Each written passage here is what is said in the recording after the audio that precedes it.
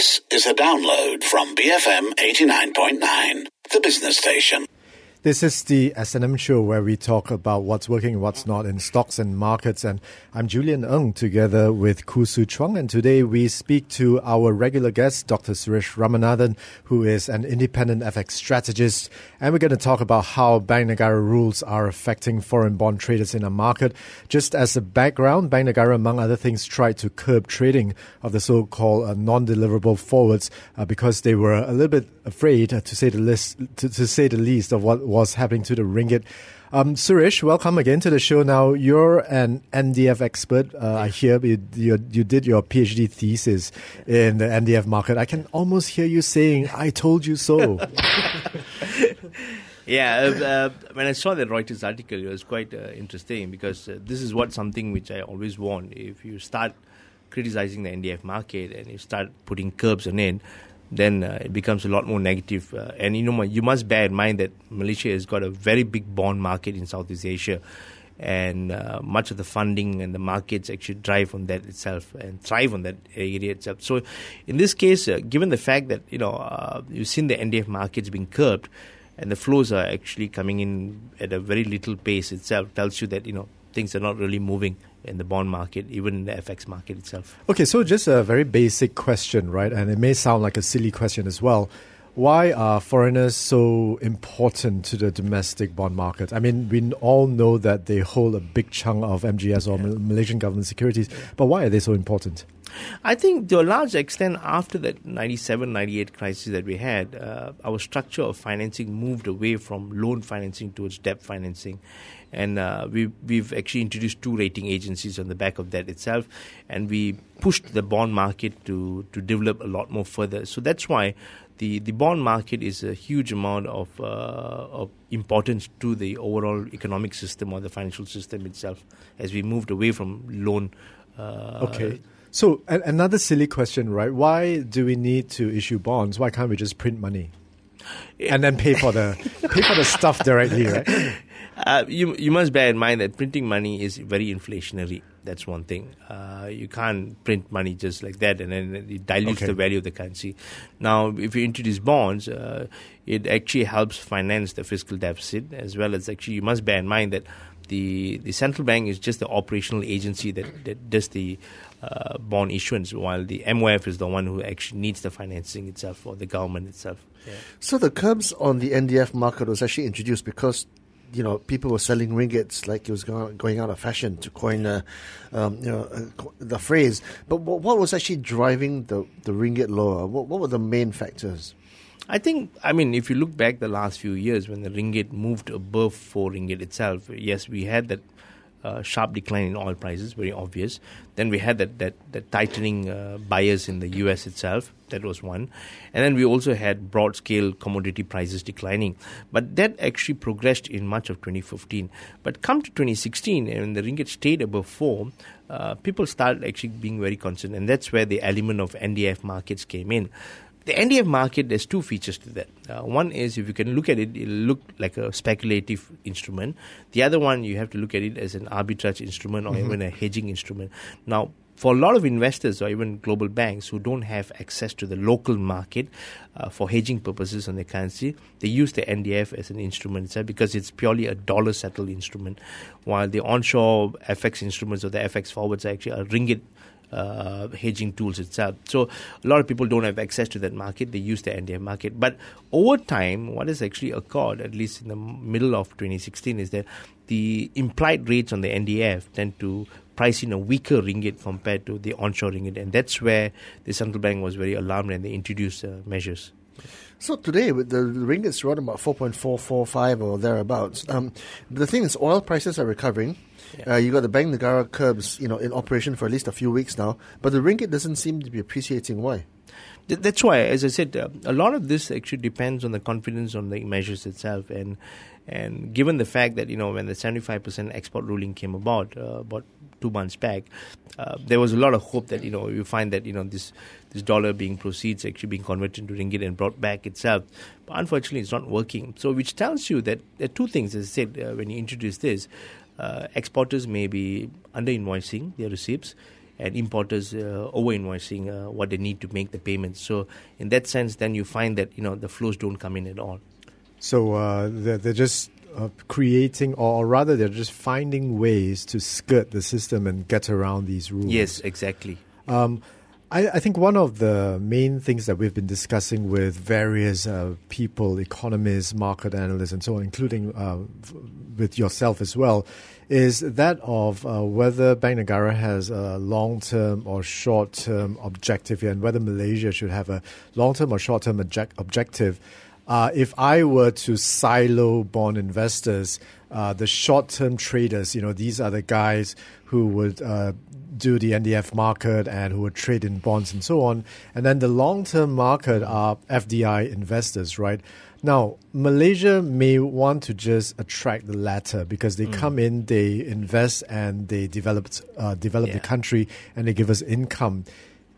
Is what Bank Negara doing correct in that kind of philosophy, to place more importance on long-term investors and not so much on the shorter-term ones? Am I framing the strategy here correctly?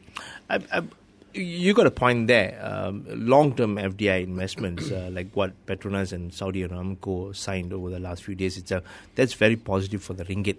Now, the short-term measures that the central bank introduced, that's actually hurting the ringgit in the short term itself. Now, you have to ask yourself, what is short-term and what is long-term here?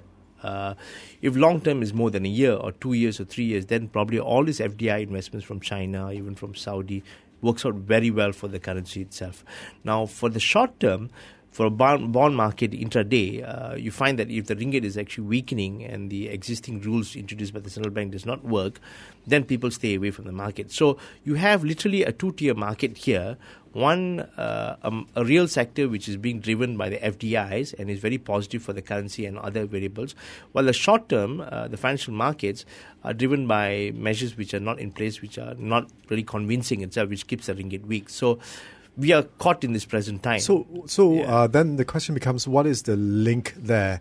If I just ignore one and place my focus, my love on the other, right? Yeah. And over the long term, I get love from FDI investors and I don't get love from these bond traders. What is the link there, and what is the impact? And more importantly, whether this ringgit doldrums is a temporary phenomenon, or whether that love that's not given to the short-term investors would affect the ringgit into the long term. Yeah. Initially when the ringgit breached above 4, middle of 2015, I assumed it was a short-term phenomena. It would last probably a few months or maybe less than a year. It's all, but it's almost coming close to 2 years now. So which tells you something's not ticking at all. So I'm asking myself whether is the new normal for the ringgit above 4, or even the new normal at 4.45 and so on. So I think that people are questioning that. I myself am questioning actually whether that makes sense at all, because it doesn't make sense. But over the long term, if you pull out the ringgit chart from the mid-70s until now, ringgit has gradually, progressively weakened over time. So are we moving closer towards a weak ringgit policy, or are we leaning closer towards a ringgit policy which is strong? I always believe that having a strong currency policy is the way to go forward. So in this sense, it doesn't really jive. In one part, you have long-term investors coming in FDIs, which augurs well for the currency, while the short-term measures are working out the other way around. Can you explain this for me, Suresh? Because earlier this morning, Julian and I were talking about exactly this and promoting the show. And then I just pointed out, because on the benchmark 10-year bond, Malaysia and Thailand have the same rating from Moody's, Baa1, and the same rating from S&P, BBB+. But the Malaysian 10-year bond yield is about 4.04% versus Thailand 2.68%. So it just shows if foreign investors, or at least foreign bond investors, have much more faith in the Thailand market, staggeringly, than the Malaysian market. Yeah. So can you explain this huge spread? That's quite interesting because we're almost a similar economy itself, and Thailand's GDP in dollar terms, nominal dollar terms, is roughly around 400 billion, and we are roughly around 330 billion itself. Now, there are two components for a bond market investor, especially if you're looking from an offshore perspective itself. There's an interest return and an FX return. Now, in the case that if the interest return is, let's say, a 3%, and your FX return is probably 3%, then you get 6% in total return.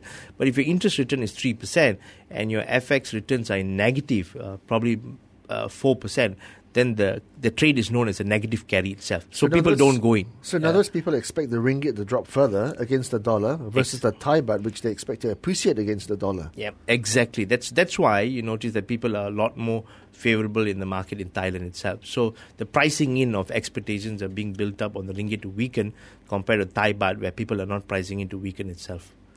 You're listening to the S&M show where we speak about what's working and what's not in stocks and markets. And today we have Dr. Suresh Ramanathan, who is independent FX strategist, and we're talking about the fate of the local bond market. Coming up more next on this discussion, BFM 89.9.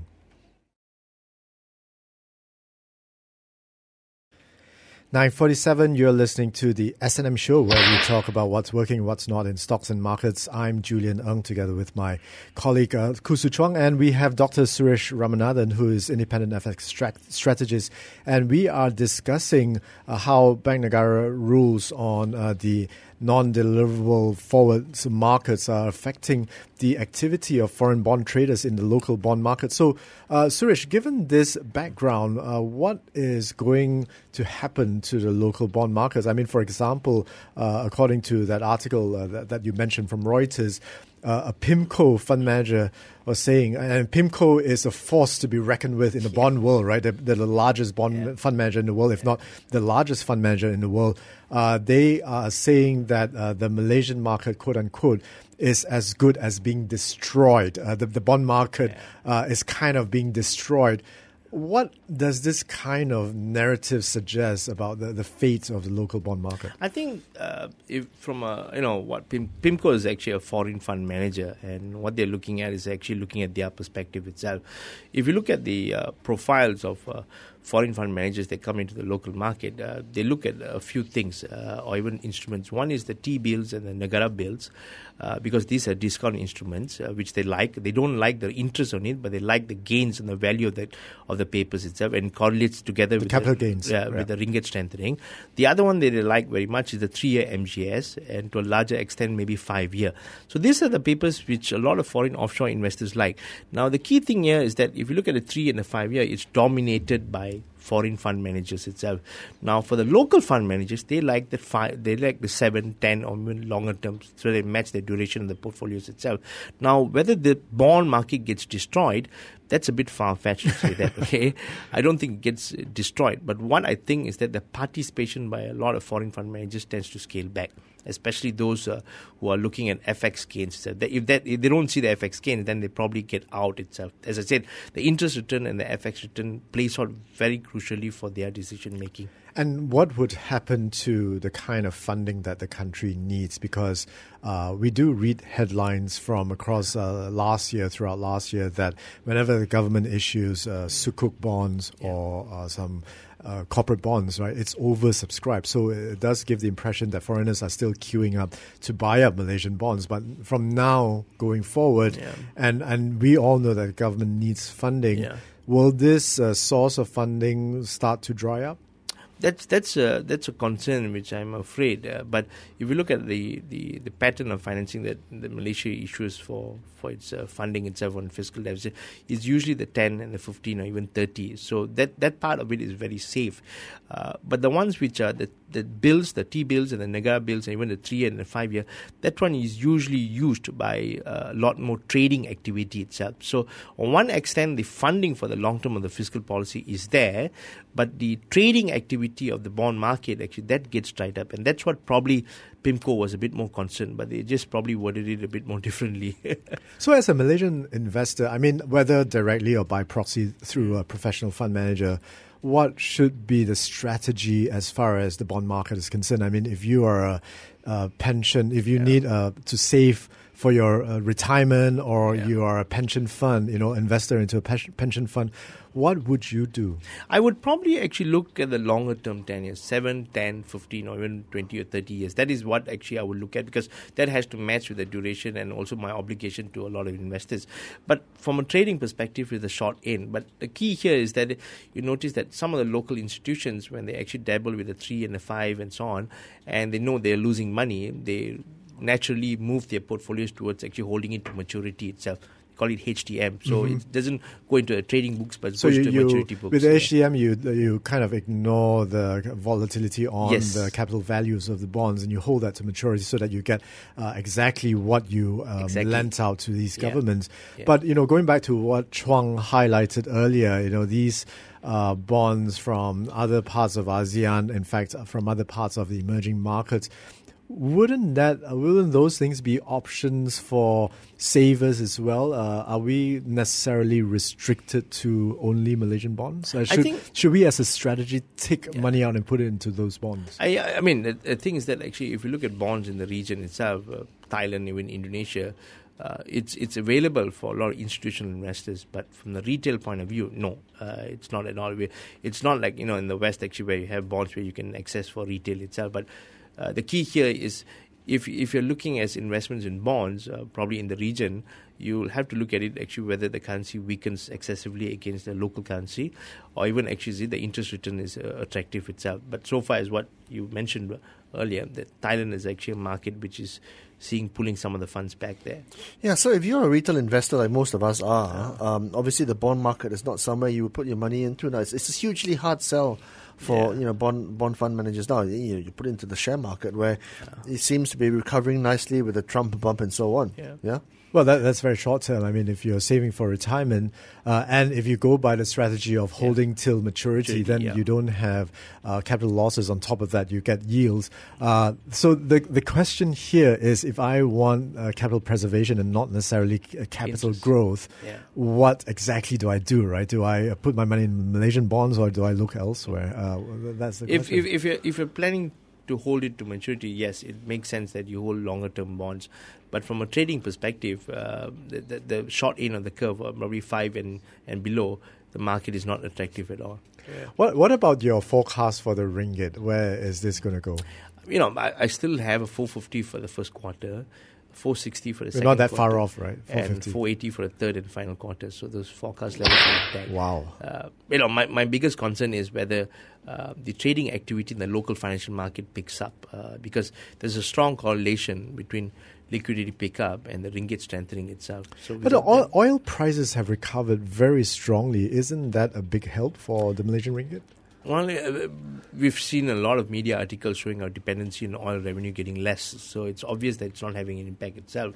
But I think that if you look back, where the convincing story needs to be done, whether oil prices go up and whether it augurs well for the ringgit, it has to come to a point where really oil goes above 60 and stays above those levels for quite some time before we actually beef up our fiscal policy itself, our revenue. So without that, then the market doesn't buy that story at all.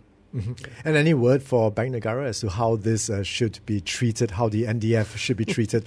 I mean, the export proceeds enforcement, I thought, it's not very good for the traders, but it seems like an okay policy for the nation. Yeah. So what would you say to Bank Negara?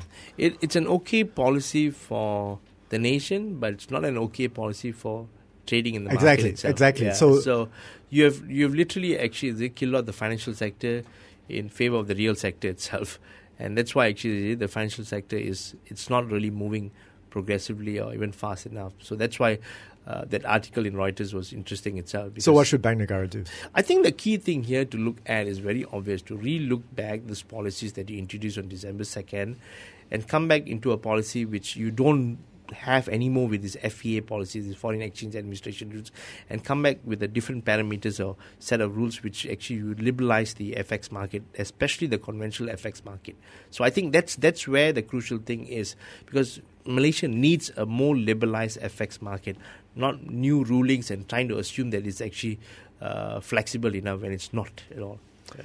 Okay, thank you very much indeed for joining us. And we have been talking to Dr. Suresh Ramanathan on how the Bank Negara rulings on the FX market are affecting foreign bond traders here in Malaysia. BFM 89.9. Thank you for listening to this podcast.